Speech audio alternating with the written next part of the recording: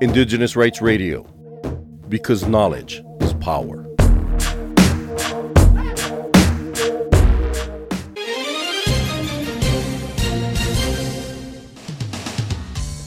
In news from Mexico, at the age of 74, Hugo Morales became the first Latino in the United States and the first indigenous Mexican to receive an honorary doctorate from Harvard University in recognition of his work as founder and executive director of Radio Bilingüe, the public radio station. Without the participation of the indigenous Mixtec, Triqui, and Zapotec volunteers who have dared to dream, we would not exist, because at Radio Bilingüe we all participate, declared Morales. In Colombia, Emironel Sanchez Medrano, who was a prominent land claimant leader in Cordoba and Antioquia, was found murdered. He represented thousands of families and participated in the creation of the Victims and Land Restitution Law. On June 9th, this leader was intercepted by armed men in the village of Carapatas in the municipality of Aboletis, Antioquia, after leaving a meeting. Emironel Sanchez was with the bodyguard assigned to him by the National Protection Unit, who was disarmed. The crime was condemned by the High Commissioner for Peace, who unsuccessfully demanded that the peasant leader's life be spared.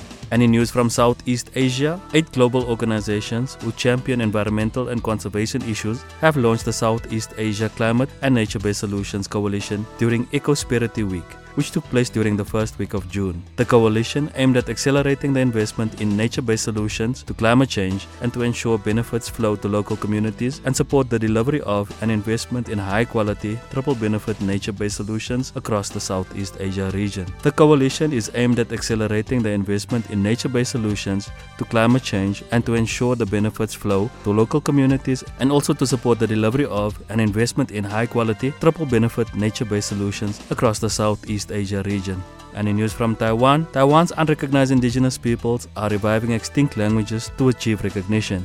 The Pingpu are an indigenous group which has been denied recognition as indigenous peoples in Taiwan. They have their own distinct language which is deemed extinct by UNESCO. The Pingpu group have formed an organization and accelerated their efforts for cultural preservation and their language revival by developing a dictionary and teaching in informal classrooms. There are currently 16 officially recognized indigenous peoples in Taiwan.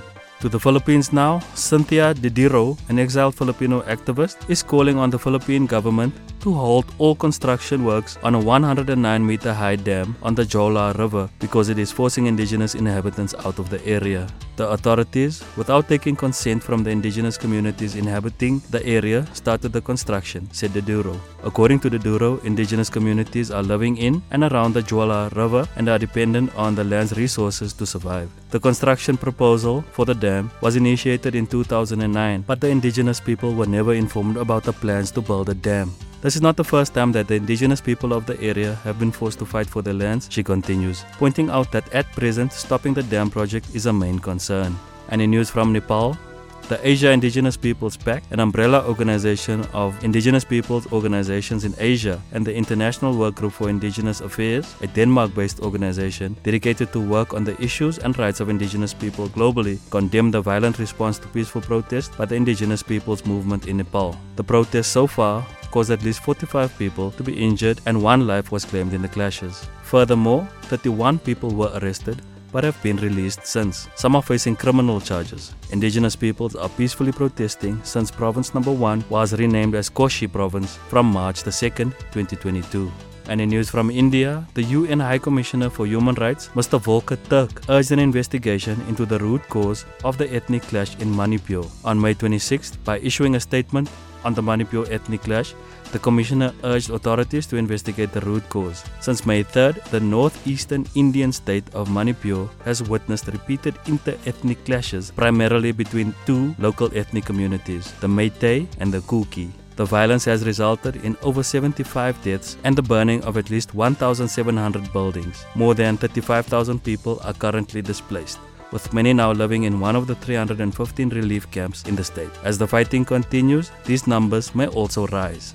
And in news from Africa, in Morocco, the education minister announced recently that Morocco plans to gradually extend the teaching of the Amazigh language in primary schools. The teaching of the Amazigh language will benefit some 4 million plus pupils in 12,000 primary schools by 2030, said National Education Minister Chakib Ben Musa at a press briefing.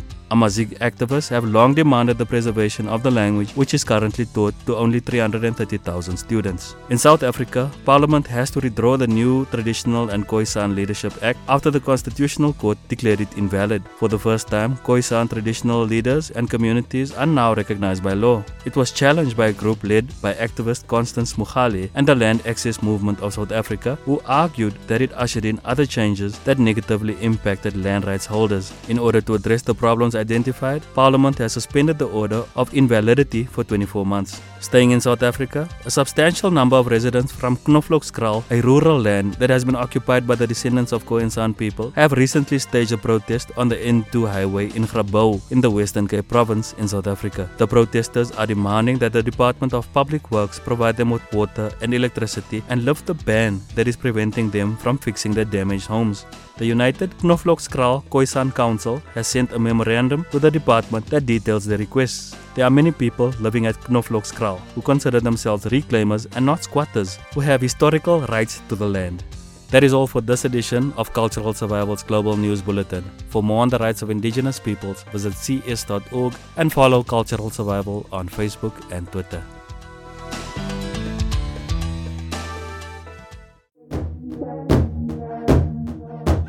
Indigenous Rights Radio, because knowledge is power.